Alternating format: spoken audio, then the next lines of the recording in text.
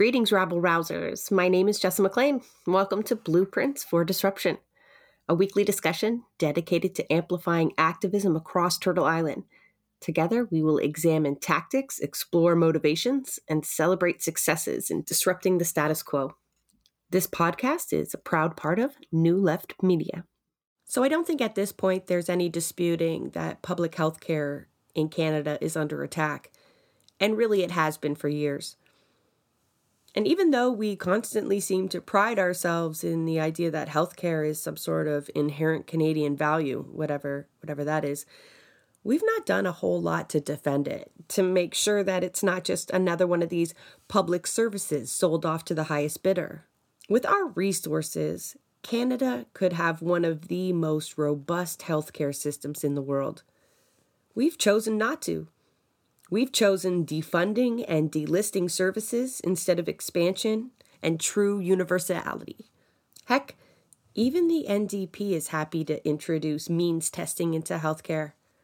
Neoliberalism of all colors has eroded our healthcare for decades now, and this attack on one of the most fundamental public services we have has largely gone unnoticed by the public. Until now. Open talk of privatization, seeing ERs close, and the massive nursing shortage has alerted the masses, I think. And as oblivious as many have seemed to be, there has consistently been a group of people fighting back, perhaps unbeknownst to us. Health coalitions. Health coalitions have been on the front line pushing back since the inception of our public health care. And there's never been a more critical time, honestly, to amplify this work. So this episode will shed light on what they are, what their mission is, and I think it reveals what's standing in their way. Let's hear from my next guest who knows all about these coalitions and just what they need to do to save public health care. All right. Thank you for joining me. Peter, please introduce yourself to the audience. And greetings, Jessa, and your listeners on New Left Radio. My name is Peter Bergmanis. I am the co-chair and founding member of the London Health Coalition in London, Ontario. We're part of a broader band of like-minded people under the coalition in Ontario known as the Ontario Health Coalition, which itself is then under the broader pan-Canadian group known as the Canadian Health Coalition. Many of us come from all walks of life.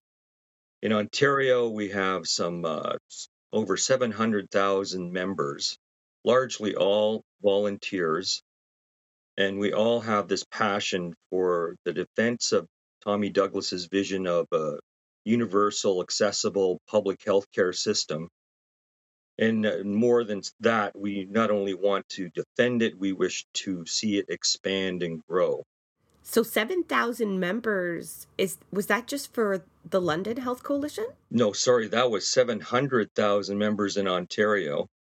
The London Health Coalition has approximately 200 active members, but guarantee you there's about 10 times more than that are sympathizers. And ready to activate when needed. Exactly. And it's nonpartisan. I have to emphasize that, which is part. Even though we dropped Tommy Douglas's name already, we are nonpartisan, but we are definitely not. You're definitely not non-political. Oh, right? We're highly political because healthcare is highly political. As much as some of the commentators like to say, take politics out of it, we wouldn't have a public healthcare system without politics. And Medicare was brought in by all political parties.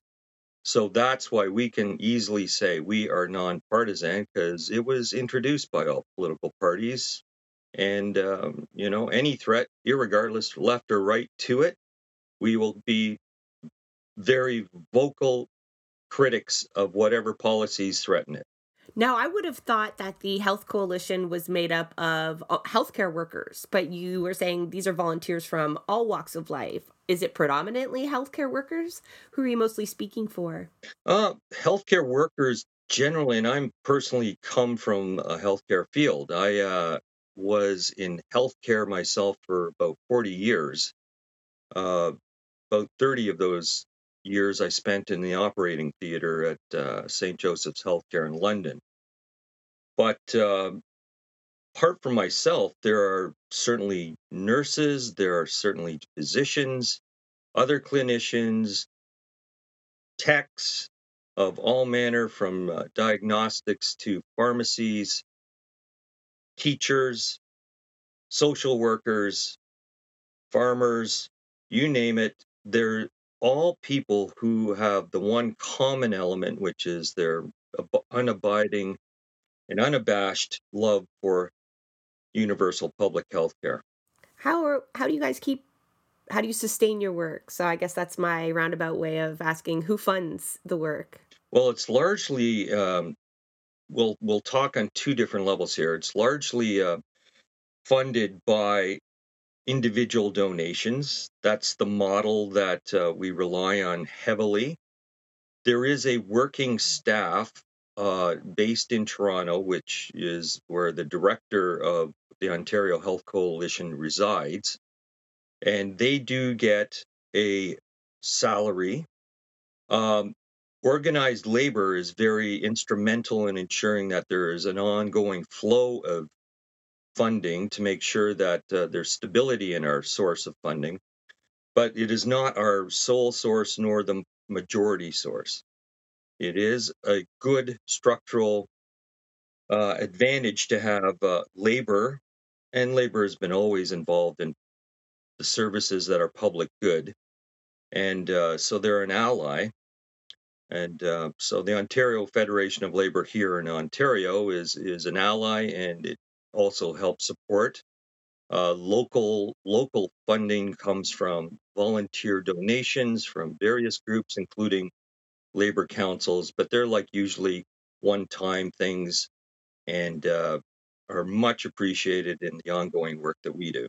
Now, can I imagine, are these coalitions everywhere? I know that there is the larger national coalition, but is this very common for all regions to have, even if it's, small and mighty force? Well, really, you have to remember it was founded, literally, the Canadian Health Coalition was founded in the early 80s by Tommy Douglas, because at that time, at a convention, he announced that, we have to be alert to the threats to the public system that his vision had created and that had been brought into Canadian law and life throughout the 70s. And even then, the threats were there. And so he said, we need to establish coalitions throughout the country. And very much so, we have grown and expanded over the last 40 years to include every jurisdiction. Now, I'm not as familiar with the territorial governments, but I'm almost certain that, like in larger provinces like ours, you would have many, many coalitions in many communities. And the London one's been around over 20 years now. So, and as I say, we probably started in Ontario with less than 500,000 members. Now we're almost up to 1 million. So we know we've been expanding in communities because the word does get out. The timing of it, it's not ironic that Tommy Douglas would have foreseen the need for these coalitions and then to see them expand alongside the expansion of austerity, right? So I imagine the busier you get, the more you grow, because I think it's more apparent to Canadians that there's a need to defend it. Before we went on air, I want to go back to that comment you made that perhaps some of us are a little naive in the security of our public health care. You agree with that? Is that part of your role, just making sure folks know that there's a fight to be fought?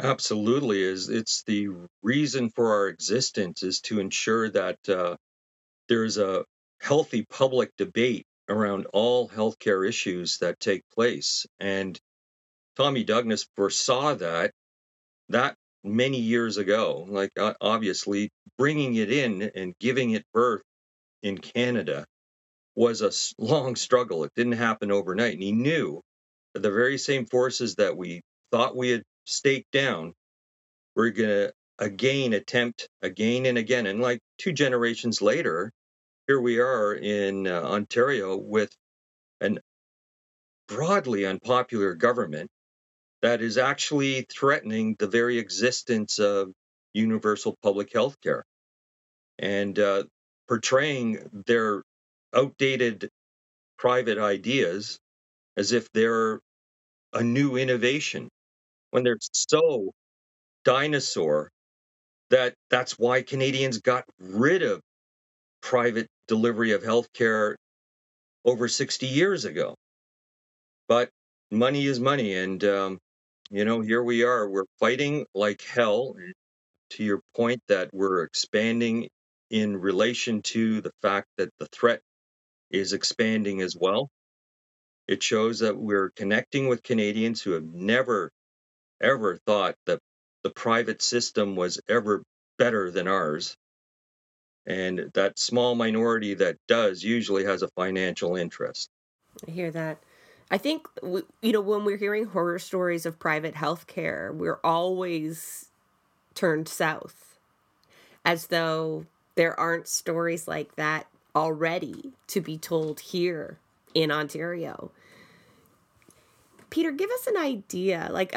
It seems like this idea that we're fighting against the slow privatization, but I don't think, people are actually feeling the threat. And that's probably maybe they haven't had to pay for services just yet. What is the current status of private clinics in Ontario? How prevalent is private healthcare already here in the province?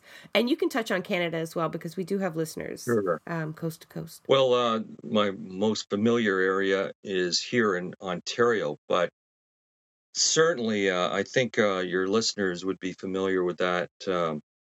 Almost every jurisdiction, especially the ones with conservative governments, even though I say we're nonpartisan, it seems to be conservative governments of the day that are the most aggressive in pushing the agenda for a private system, or their involvement in public health care at least. And there was to Quebec, there was the Chiuli case a decade ago, which threatened that it's unconstitutional to not allow a patient to get access to necessary care in a timely manner if they can afford to circumvent the public queue. Dr. Brian Day, now out of British Columbia, has got a court challenge that it bases it on the same constitutional argument that you should be able to pay privately to access necessary care if you can afford to do that. And it goes on and on. We have independent health facilities that were ironically brought in by Deb Matthews and the Wynne administration here in Ontario in just about 5-6 years ago. And it was a means of actually attempting to circumvent the ban on private hospitals that had been established in Ontario since 1973. So all of these things have culminated now, and they're seemingly entrenched, although I believe with a strong, firm public pushback that we can reverse the way the tide is shifted right now. Now, the dilemma with these private facilities is that they do nothing to solve the issues that are problems at hand. Number one, enormous collapse of staffing throughout all Canadian jurisdictions, and in Ontario especially acute. We already do not service our public service infrastructure any better than any other Canadian jurisdiction. So imagine the largest province, largest population, and per capita, we do not fund hospitals any better than any other jurisdiction, not a territory, not a province the size of PEI. We are the bottom. And now we're also pretending like somehow we're going to miraculously bring in another tier of healthcare providers to relieve the pressures on the public system through a private provider in a private surgery, without really advocating the fact that, or admitting the fact that these are the very same surgeons that work in our public hospitals but can't get OR time because there's no funding for the public side. We have it apparently aplenty for the private side. That's our public dollars. We're paying privately when we could have been funneling all these resources into the public system, and there wouldn't be any profit taking. We just go 24/7. And there are healthcare workers willing to do that, but they're not getting the support from our government. I mean, that's often the myth that's sold with a lot of privatization, right? Is that it's a cost saving measure. But, there's the private agencies that we end up paying even more to, or, the fact that we've lost control over some of these public services, that is costly. COVID, defunding our healthcare, that became actually more costly, not just in lives, but in actual dollar amounts. So, and Peter, is it not right, though, that like for 30 years, really, we have seen this, if we're called the blueprints of disruption, the blueprint of neoliberalism, where consistent defunding for the purpose of eventual privatization, right? Gradual privatization. And we're, advocates for education are saying a very similar story where you make it just so bad that you can't but help contemplate paying for a private education or private surgery. My husband right now has no hope of getting the surgery he needs to make his back better. There's all sorts of wait lists and different criteria. And I thought for myself, I felt pity for us because I thought if I were rich, I could help him, right? So our minds do go there, right? But it's because the public system has failed us. Not because it doesn't work, though, right? It's not because it doesn't work that the idea of public health care, free health care paid by tax dollars, doesn't work. It's they have destroyed it for this purpose. That must have been you've been doing this a long time. That must be hard for you to watch. I literally have been there from the days of the Romanow Commission in the early 2000s. And at that time, there was the considerable threat because the federal government was like in a headlong flight from supporting the transfers necessary to the provinces to fund the universal healthcare system. And Romanow's commission to this day remains the most inclusive, comprehensive review of what Canadians wanted out of their healthcare system. And it was fundamentally a values-based report. And he said so. It's not a partisan issue to say that all Canadians believe in the value of equity and accessibility for someone who needs healthcare, and it's not based on whether they can pay to get ahead of the line. So this is the fundamental principle that drives all of us when we're talking about defending Medicare. It's totally, outrageous that we can still end up with these failed leaders who are not representative of the public will in positions of government decision making. And that's not that the system has failed us, it's the leaders that have failed us. Give the resources to the public healthcare system, and it is the same wonder that we thought it would be 60 years ago. But of course, now, you said it. The playbook is break it, pretend that you have to bring in the private sector to help mend it, And then unfortunately, you've lost your public system eventually because the resources will all flow into the coffers of the private sector. So we know this impact won't be on the people making these decisions, right? We're generally governed by very wealthy people. Not only are they paid very well, but they usually get where they are because they're wealthy. That's another episode altogether, I suppose. But this is going to impact already marginalized people, right? Typically, that means people in poverty or struggling. And that can be for a variety of reasons, right?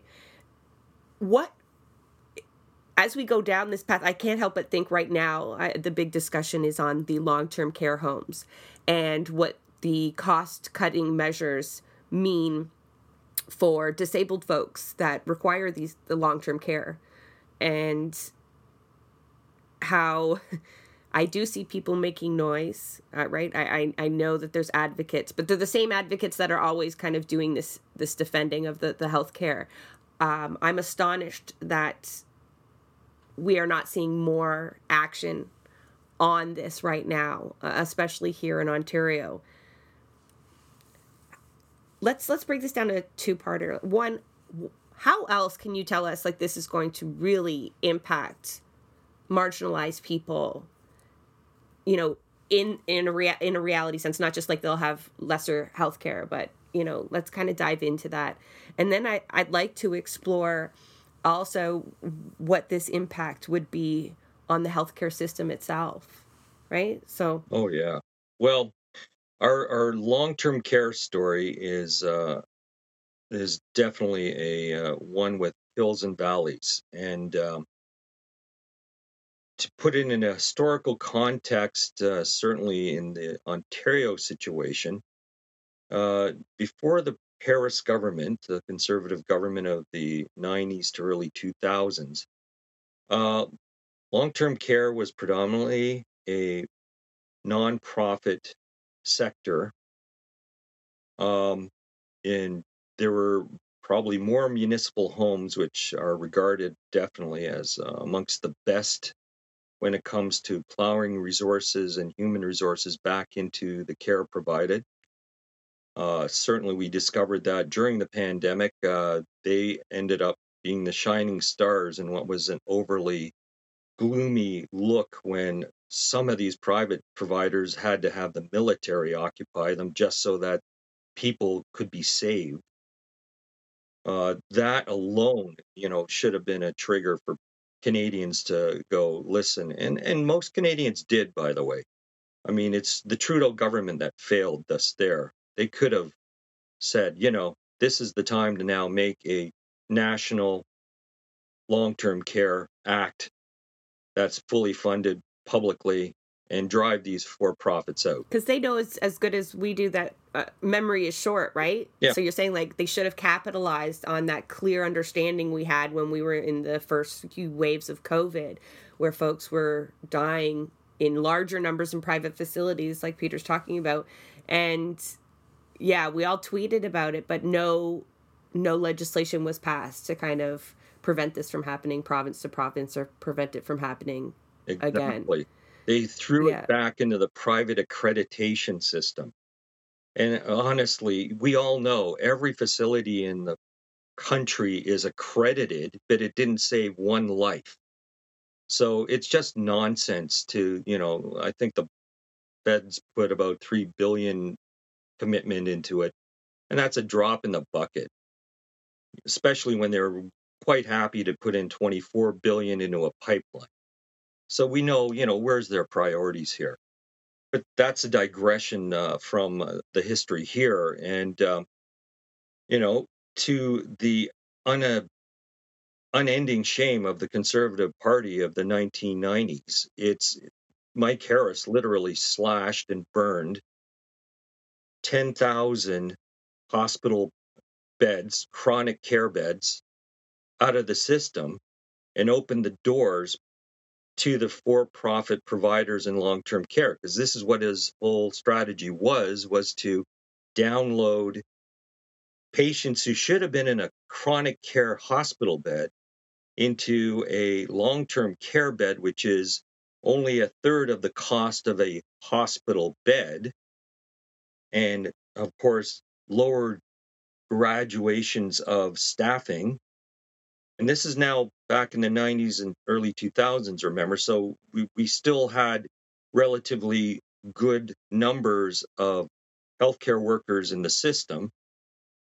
But as it turns out later, we also learned that, Mr. Harris invested heavily into being on boards of directors of for-profit long-term care facilities and his family. And it's an He's making ongoing. good money off of that. Yeah. Oh, yeah. Like, if this had been a scandal in some other jurisdiction, like, how is this guy getting the Order of Ontario? Because we keep electing capitalists, right? So, like, people think, oh, they're the premier, they're there to take care of us, they guide us. Like, like, folks are really just still very naive. But in reality, they are capitalists just stepping out of their role for a moment to reshape our public sectors. Then they go right back into it, wealthier than when they started.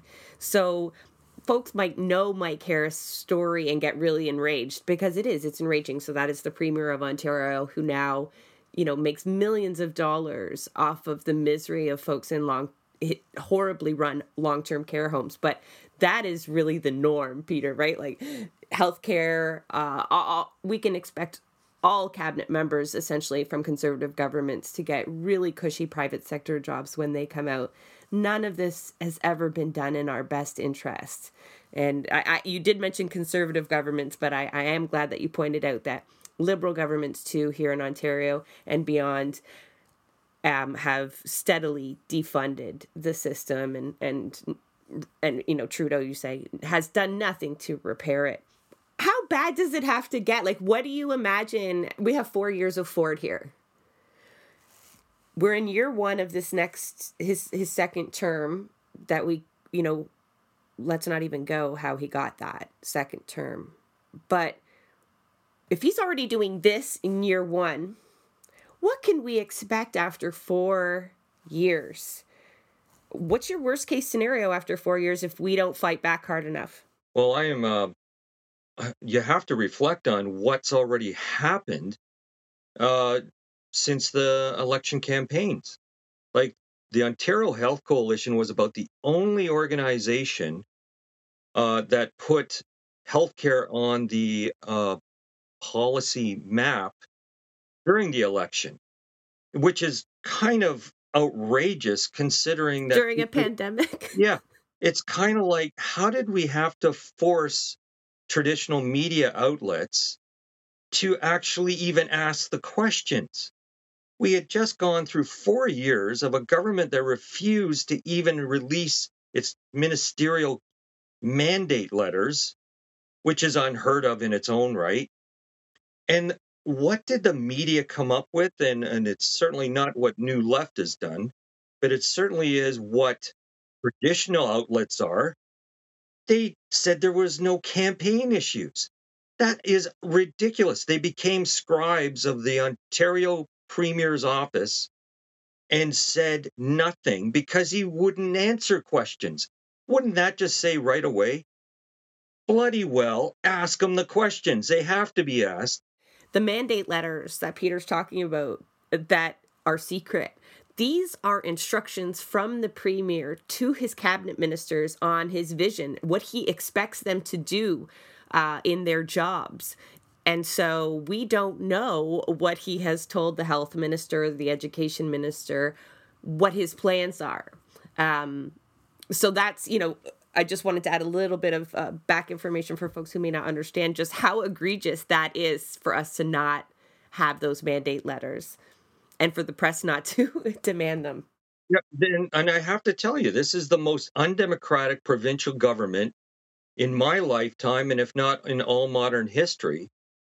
That the fact that they are ramming through a bill today, like literally this week coming, Bill 7 is what it's called here in Ontario, and it's going to obliterate the right of consent for a hospital patient who is waiting for a long-term care bed or otherwise, quite frankly, and obliterate that so that they can free up beds for whatever surge in the next wave of COVID may be, or trauma, or anything else, which actually doesn't do anything for the staffing at all. It just means we're going to push you into a private facility, which might be one of the worst providers of care in the entire province, so that we free up a bed for someone younger. It's ageism here too, right? It's all of these factors coming to play, which happened throughout the pandemic. So you're old, you're expendable, we can just shove you aside. This government is not having debate on it. It's not having public consultations on it. That is what was handed to this government at that despicable election result, where 18% in Ontario dictated 100% of government policy. So we've got a lot of problems here. And that's part of that issue around, the long-term care private providers with their tentacles right through the Conservative Party of Ontario and right through the Premier's office. We have a revolving door for the Minister of Health, literally, like we've got this fourth one. We've had 4 years now of this dictatorial rule, probably is what we're faced with. And that's to your point, just what my fears are of what we're going to get in the next 4 years, when they can ram through a bill without even discussing it with the opposition party. I mean, it's unbelievable. And they're doing it at the behest of all of their cronies in the private sector. I love how that's why I absolutely hate the tactic of groups demanding the resignation of a minister, because that is doing absolutely nothing. They all have the same mandate. It does not change with the personality. You're only allowing a facelift to occur to the public to get them to start back over, where you then have to discredit another minister. It should be the ideology behind what they're doing that folks should be challenging. And I think that's one of the downfalls of the opposition, frankly. I wouldn't even bother naming the minister. It doesn't really matter. It's all coming from capital. You could say Ford, but we really do need to help people understand that it isn't Ford is a bad person. He is. Believe me, that what he's doing is awful and it will kill people. But Ford represents an ideology that won't be replaced, even if he were to leave today. Even if you were to vote him out today and put the Liberals back in, there's no guarantee. I want to go back to the impact, though. You did mention ageism. I just want to make a note that it's mostly ableism, though, because you don't go to a long-term care home because you are old. It's because you have disabilities that require attention or accommodations. And so what we're seeing is disabled folks are going to be on the front line of these cuts, right? They're now being viewed as just simply taking up beds, as though they don't deserve one of their own, right? That the care for disabled folks is just going to deteriorate, because we've seen such a disdain for disabled people across Ontario. With ODSP is just a great example. The services that we give, the social assistance that we give disabled people is legislated poverty. And so, that troubles me, because I don't think the public is acting with the urgency that they need. Perhaps maybe they're waiting until that's 4 years, so I see the political parties, they're all playing the election game, right? So they'll establish a new leader of all of our Ontario parties and get in position to beat him in 4 years. But let's talk about the generational impact that will already be felt from the cuts, right? Because we still feel Harris's cuts, right? You can still point to things and problems in the system from Harris's cuts that were never fixed, and that can't be fixed. I don't really know, but does that add to the urgency to not wait 4 years to really take up arms, metaphorically speaking? Yeah, exactly. As I was pointing out there, like this government, who really has no mandate to tamper with the healthcare system, is already making an all-out assault on long-term care patients and residents in the height of summer, and hoping that the population will not have their minds on any of this until it's too late. And, it's shameful that traditional media outlets aren't even raising more than just a sidebar about, and people won't have informed consent uh, for far less. And we could drift into that crazy world of the convoy and occupiers of Windsor and Ottawa. But I mean, they got up in arms over public health measures. A mask, right? Being forced to wear a Yeah, mask. like public health measures that help everyone, masks, vaccines. And yet I see not one of those convidiots out there now demonstrating about the right to consent, which is fundamental to their very argument. But that explains where they're coming from, really, isn't it? And, they're really the forces of conservatism. They're not the forces of the liberty they talk about. And so, yeah, it's going to happen this fast in his second term. And again, we don't even have the mandate letters from the first term. I can well imagine what the term of office is going to look like this time around. So organizations like the Ontario Health Coalition are gaining traction because we're actually speaking out and being very public wherever we can. New Left, I thank you so much for getting my message in there. But there's so many more speakers that I know you can talk to about this. It's just face to face seems to be what's actually working. And in a pandemic, as all activists know, it was almost impossible to have those face to face meetings, except unless electronically through Zoom or something. And yet here we were in Ontario, London, Ontario. We doubled our membership at our London Health Coalition simply through something as simple as the technology of Zoom. It does get the word out. We can't be as visible as we'd like to.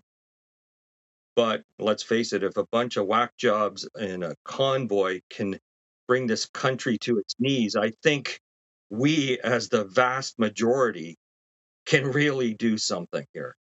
Well, and if we go back to that comment you made, where essentially it is a value of most folks, even if they are convidiots, which I do love that term. I had not heard that one before. They should also believe in public health care, right? They're the first people to talk about Canadian values. You've seen the trucks and the flags, right? So if that's not a quintessential, I'm using air quotes, people, Canadian values, because there are, in my opinion, no Canadian values. We all hold different values. But I think generally most folks believe if you're sick, you deserve care. Yeah, but we know that that's not where they're coming from. No. But they should be allies in this, no? Like, it should be every Canadian taking to the streets to demand. We had them. You know what? They had a simultaneous protest with us over in at the beginning of this year, January, and they did not intermingle with us. Not that we wanted them to, because we were celebrating healthcare workers, and they're unmasked and they're waving their flags, and there was no sense of solidarity with them at all, because they weren't listening to our message. They just wanted to talk about freedom. Freedom of what? Their selfish individual ways, because that's all they want. And the crossover with the influence they have in the police departments, they're touched. They were like treated with kid gloves. And you and I both know, and we've been protesting prior to COVID, there was an unbelievable police presence around any government institutions. And we're very peaceful. And yet these people were reckless. So, there's all kinds of layers, and we know that they're funded by the extreme right and also the conservative elements, the capitalist classes that are the really super rich, the Koch brothers in the US. It's like it all coalesces with that kind of nonsense, that libertarianism, that only your individual freedom matters and the rest of society doesn't count. Of course, that falls apart pretty fast when there's no one else looking after anyone. So it's it all goes through this. And Mr. Ford is a manifestation of that. And you've got it right. We can remove one and place the next widget in there. They're the same ideologues. And that's why the movement of the Health Coalition and all other social justice groups must work together. Indigenous peoples have been front and center in our work as well. They've been obviously in a second tier for their entire existence when it comes to healthcare provision. The marginalized communities of the homeless, the uh, disabled, you name it. Ableism is a very good point you made. Um, it's just unfathomable that a society that values so strongly equity and accessibility would actually allow this. And I think we all know the vast majority don't believe it, but we don't have a voice. So this is a real problem. Let's talk about, getting that voice and what you guys are doing and what folks can do. So, you mentioned healthcare workers standing alongside healthcare workers. Just for a second, how are they doing? Well, on the front lines right now, it's no fabrication to say that what you've been hearing is the imminent collapse of our public system. I have nursing staff who talk to me regularly about, how are we going to make it another day?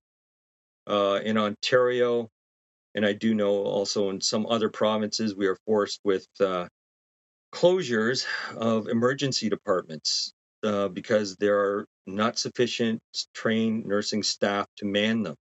I'll tell you this, my entire 40 years in healthcare, that's never happened.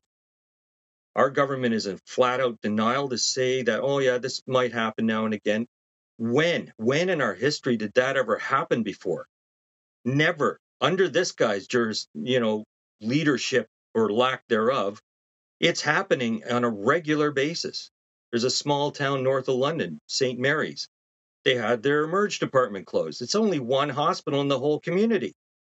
How do you close an emerge department? And then you have to go how many more kilometers to the next one that might be open? It's outrageous.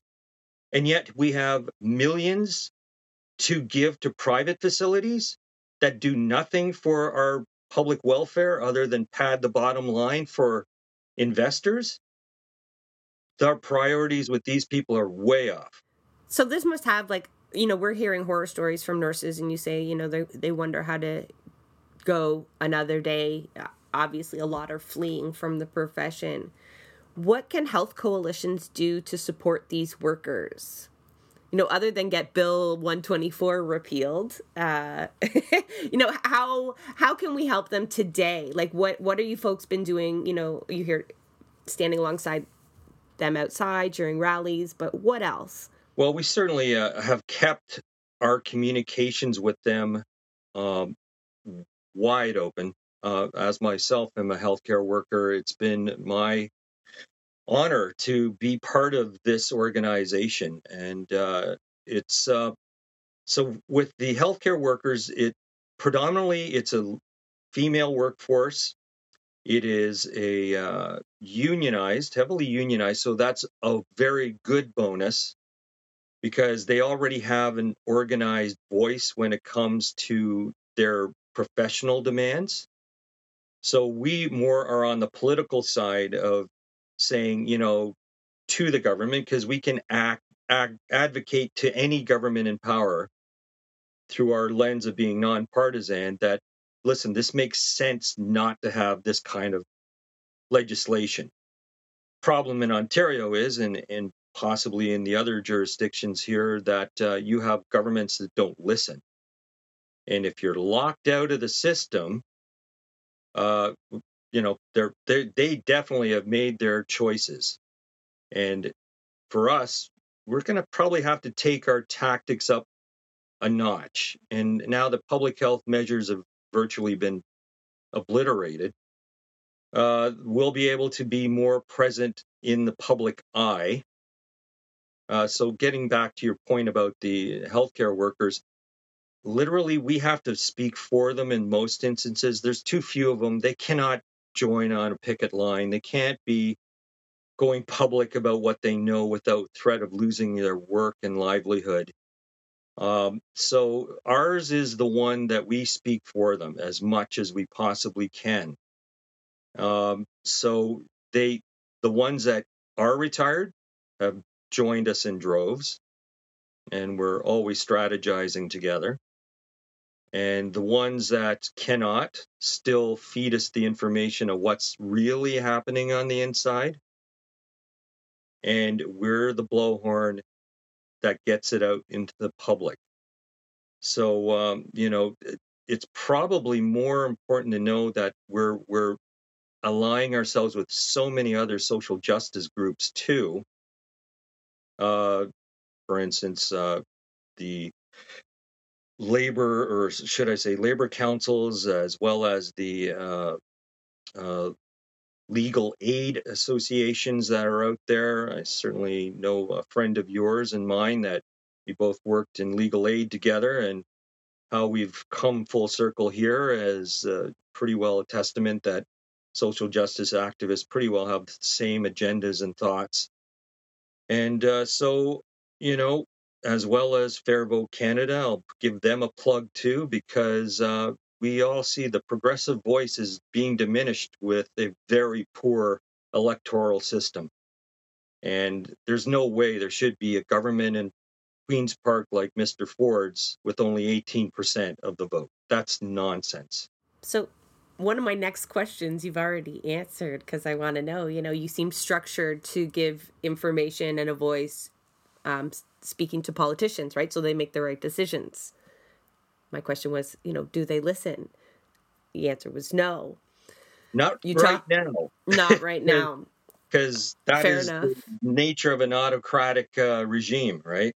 Yeah, and don't feel personally slighted, right? We know he's not listening to really any female-led sector or many labor groups, except their friends. Maybe LiUNA has actually even called for Bill 124 to be repealed. I saw that this morning. So, my advice to LiUNA is maybe don't back the Ford government in the next election, and you won't have to issue those statements, friends. But, I was glad Yeah. to see that. But let's go. So they're not listening to you. You need the public to listen to you. Labor's on your side, which is let's do this. How are you going to be heard above all this noise? How are you folks going to get people who are tired and exhausted? A lot of us are out of work to get up and do something about this. What's your job right now, Peter? Yeah. Well, certainly getting the information out, the clear facts of what is actually happening. Like, I don't even know how many Ontarians know that this Bill 7 is literally steamrolling resident and patient rights until they find themselves in the situation, of course. So it's this nitty gritty kind of deep dive into the politics at Queen's Park that we're very good at. Uh, our biggest challenge, and we're thrilled that New Left exists. It didn't prior to the pandemic, and that kind of helps when you have more media options. And social media, it is kind of a hit and miss affair. Certainly, a lot of people just tend to listen to what they want to listen to instead of open their eyes to other things. But social media also has provided us with the New Left. It's also given us other alternative sources of information. I feel very disheartened by the concentration of traditional media right now, because it is, as you've noted, Jessa, that it's ideology that's driving everything. And more billionaires who own all the means of conversation don't want to lean into anything that's too controversial against their own class's interests. So, here it's a bit of a Marxist lens, I suppose, I'm looking through right now. And I don't know how much I can give to the media as it's traditionally been to be able to be our sounding board. I certainly give a lot of credit to you and your audience, though. And all of our expansion has really come with the personal conversations we've been having. And that's literally, like what happened for Obama's first term of office. It was through that personal touch, the face to face, that they reached out to the vast majority. Because we already know we are the vast majority.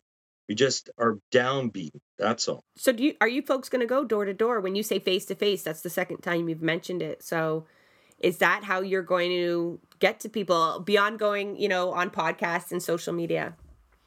And that's what you have traditionally done during the prior run up to the election here in Ontario, kind of limited as to how much third party campaigning can do. And I suspect it's somewhat similar in other jurisdictions too. We were like the ones that were putting out the billboards and the signs and the lawn signs with the political messaging of don't privatize our healthcare. And otherwise, uh, again, what were we getting the drumbeat about from traditional media? Oh, the polls say that he's off to make another majority government, without any real substance to that. Like, why? Where did these polls come from? Who the hell answers them? I've Like, no never one had answers them a call phone. me ever. But I have, and I don't answer these phone calls because who does? You're bothered by them, right? But it's someone with an agenda, and it's someone who actually wants to talk. And boy, it sure looks like it's only 18% of the population for sure. And yet that was newsworthy enough to always be messaged, and not newsworthy enough to message that most residents in private care died in Ontario. That never got remessaged enough, and we're still living with those bloody consequences. And so I don't know what to make of the traditional formats. But back to your point about how we've done it, it's been the old-fashioned door knocking. We did that canvassing as if we're running an election campaign, but it was for the hearts and minds of Ontarians so that they were aware. And believe it, to this day, we have our signage up throughout this province right to this day, because we know this war is not over. And the battle may have been lost, but we are going to be fighting this guy right through to the end of his second well, term. this is a class war, so I'm glad to hear. Like, yeah, this work definitely isn't going to revolve around these 4-year election cycles, because we clearly have no time for that. I mean, it must be exhausting though to just have to kind of put that message out there over and over again, and wish for it to gain traction and for people to get upset enough. I think because in reality, we know it has to get worse sometimes before folks will fight to make it better. How can you, without sharing any secrets, but how can you escalate your tactics to kind of spark a little bit more in people before it's too late? And let me give you a little backgrounder, because a lot of my listeners, myself included, really want to see the power of labor. So I do get excited when I hear that they back you, because I feel like we're looking for work stoppages. We're looking for something really massive that can't be ignored. And I don't know, if we've hit the critical mass in terms of public awareness and anger. That's maybe for a pollster to figure out. I don't really know, but I think like a lot of us are very frustrated, and we want to know what those escalating tactics can be. Because we went 4 years and we weren't really very successful in stopping any one of his initiatives, except maybe expanding the Greenbelt, and he's back at doing that now anyway. So what can health coalitions, especially if you guys are working along so many other networks of social justice movements and with labor, what's your vision? If you could call all the shots, Peter, where would we be this weekend? Would we be surrounding Queen's Park? Oh my gosh, we might as well have a permanent encampment and occupy it. A team convoy of trucks really do that very well. So maybe we should be adopting some of those neat visual strategies, Just right? minus the hot tub. Yeah, exactly. So it isn't like we haven't traditionally done that either, frankly. Like, how many times have we've all marched on to Queen's Park in Ontario and various other provincial capitals to demand, what's just and fair. But it is with the labor movement, they are one of the prime partners within the Health Coalition. So, they sit on the Ontario Health Coalition's board. So they have a decision-making role there, as well as on the federal Canadian Health Coalition board. Our dilemma, it isn't like they don't agree with our vision or anything. It's just organized labor itself is so divided. And this is, a politics of labor that we are not involved with, so we can't dictate to them how things need to go. They are often the most organized element in the left part of progressive society. So that's why they're so important to all of us. We pushed for over 15 years for a very strong, united front stand, such as Days of Action in Ontario against Mike Harris, and which would have been a general strike. That's constantly the word around, is that why haven't we done a general strike? That usually brings all kinds of governments, regardless how autocratic, to their knees.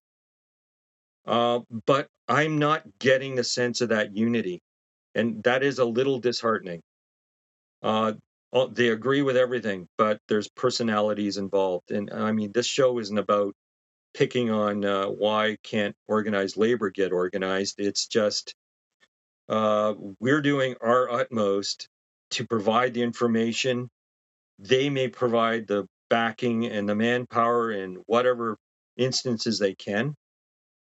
But meanwhile, we're going to do the visual things. We're going to have the demonstrations specific to healthcare, and a massive workforce that is in the public sector is behind this too.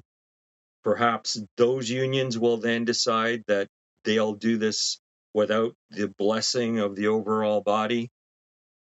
All this is going on behind the scenes, but to this point, unfortunately, there's not been some trigger that's caused them to say we've had enough and we're going to shut the province down. That's so frustrating because, I'm sitting here trying to imagine that, when you say trigger, I'm like, okay, so what could it be? Could it be, kids dying from a preventable infection? Is it nurses leaving the profession en masse? Is it ERs closing across the province? What then? Tens of thousands of deaths in profit-making homes. What then? Shifting billions of dollars of public money to private investors. What the hell does this country need to do to finally say enough is enough? Because it's already a sector, sometimes often something absolutely horrid has to happen, right? And it usually involves death, right? But this is a sector that, I guess, deals with death every day. Have we become immune to the idea that people are expendable? Is that where, because COVID kind of gave that feel, right? Where we were clearly, other cuts, a little more nuanced, right? When you cut legal aid, people could die, but you have to do that little dance around to explain it. But here, we literally saw dollars cut and people died, as a direct result. And still nothing. So, I mean, a group of folks about a year ago, we started the Ontario Coalition Against Ford. Really impromptu. It was a knee-jerk reaction, really, to Ford's lack of measures. But when he went to the Attorney General to start charging people for being out and about, when he was still sending people to work and yada, yada. And we got many, many people to sign this open letter. And it was a letter to the leaders of the Ontario NDP and to the OFL, begging them to start to work together to initiate some sort of work stoppage. And it was sent to every single MPP. It was sent to the leader by everyone who signed it, as well as, riding associations. 3 locals signed on to it and tried to bring it forth to the larger parent union. And literally, no one responded to this letter. Nobody. Even within the NDP, we're talking about 800 Ontario NDP members, 12 full riding associations out of the 122, and not one MPP or anyone from that party even said, thank you for trying. This is why we can't do that. It was just flat out ignored. So to hear from you, who have kind of the opposite perspective, like you're working with labor and all the kind of coalitions around the healthcare sector, and you're hearing the same thing, this real hesitancy towards anything that might be seen as militant or disruptive. This is Blueprints for Disruption. So you can clearly see I have a slant on tactics that we should be using. But Peter, that is so incredibly, I hope that things can change, but, it is a critique that is valid amongst organized labor right now. And I think the left has to be open to making that critique, even though we have to spend our time defending the right to unions and the benefits of unions. We still can't criticize their leaders when we feel like they're not doing enough. And, when it comes to all the rights that we have in Canada, like we don't have a lot of economic rights at all. Public health care is really one of the only ones, and we have a right to public health care and education. And that's being whittled away financially, and it's, the little brief history on Medicare is that initially it was supposed to be a 50-50 split. So, this is why we have this jurisdictional buck passing that we see always being played out. And, it never, ever achieved a 50-50 split between the provinces and the federal government. And under Trudeau Sr., we came up with the Canada Health Act, but part of that act also limited how much money the federal government would fund provincial coffers, simply that, they didn't want to see a bottomless pit. But they weren't thinking in terms of the strings that we already have attached in the law to ensure that it's not spent on private profit.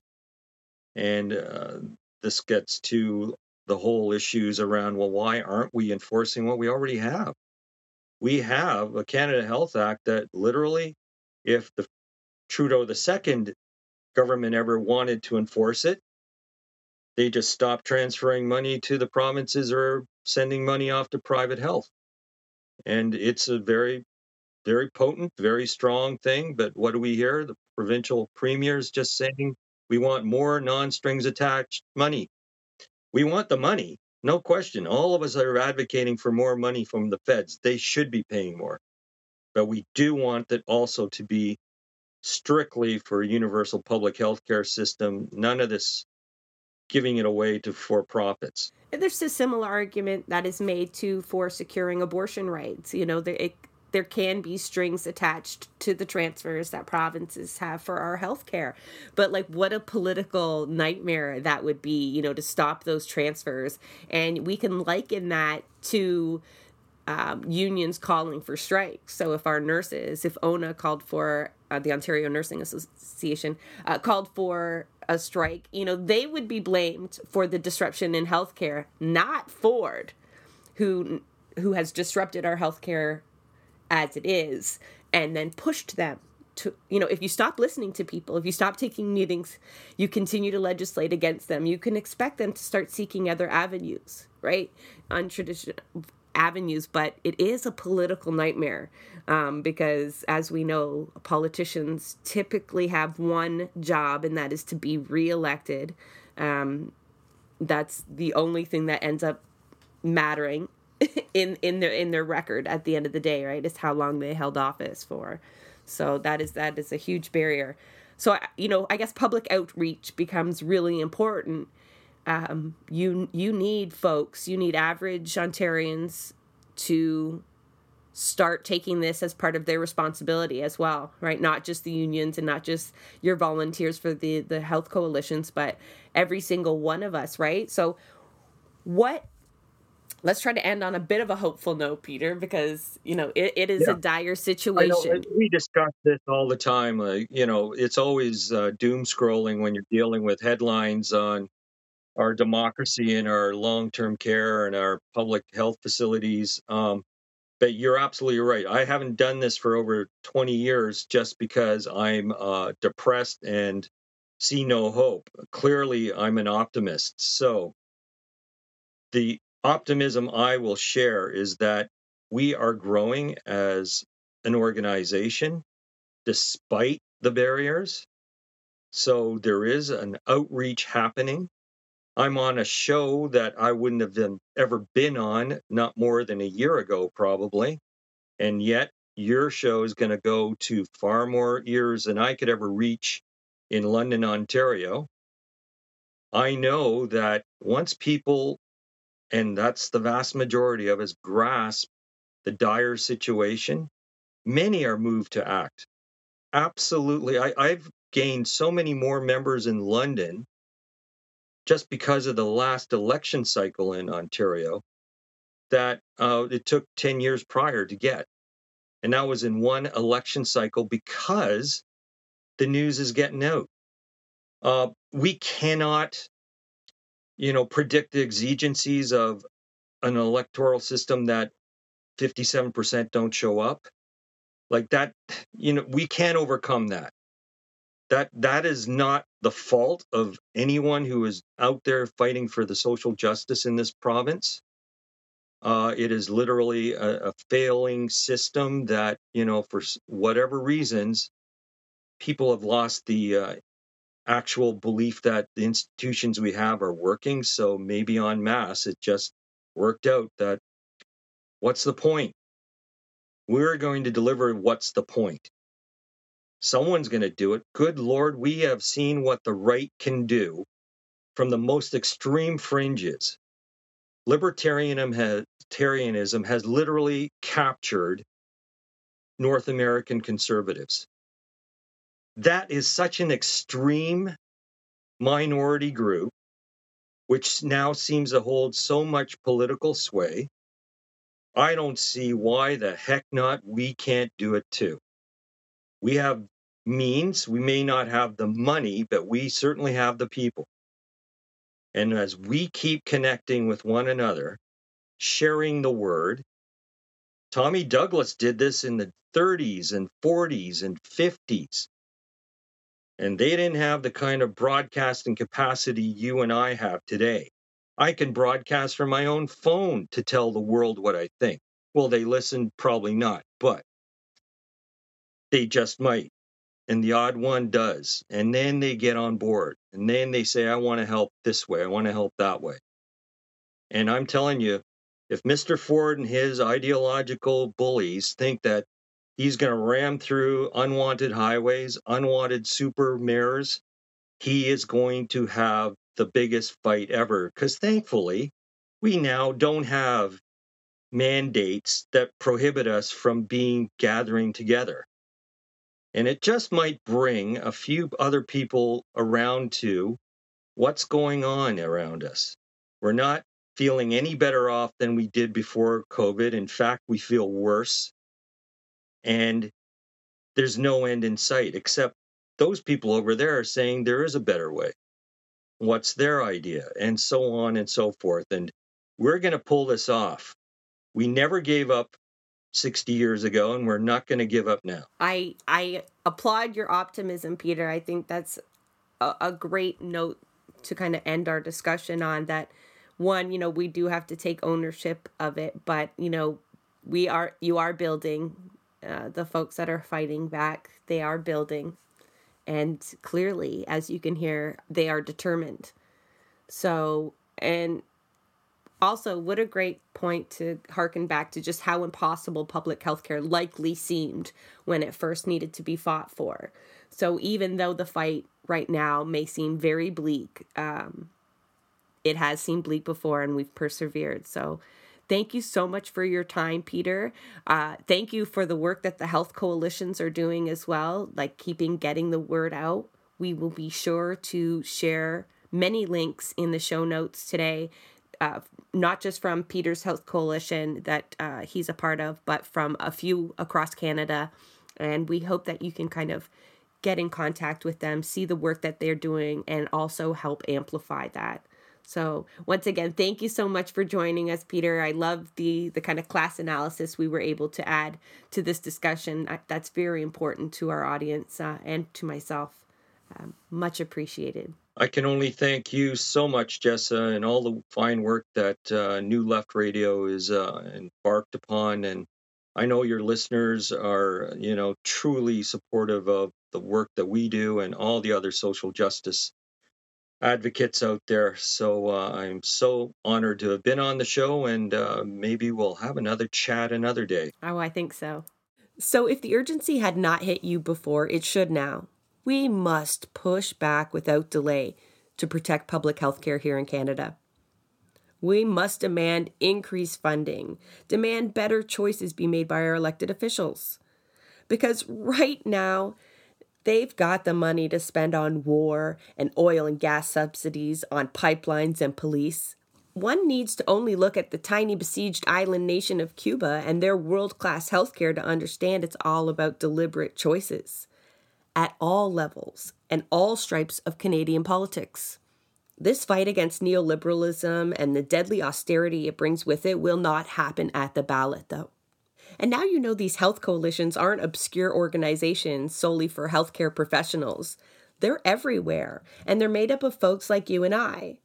And they need support. Most importantly, they need their supporters to be bold. Like in all things that we do, there is a team behind Blueprints of Disruption. I want to give a big thank you to our producers, Santiago Hello Quintero and Jay Woodruff.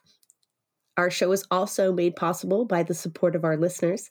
So if you appreciate our content and would like to become a Patreon, please visit us at www.patreon.com/BP of Disruption. So if you know of any work that should be amplified or want to provide feedback of our show, please reach out to us on Twitter at BP of Disruption. Blueprints of Disruption is a project of New Left Media, an independent employee-owned company.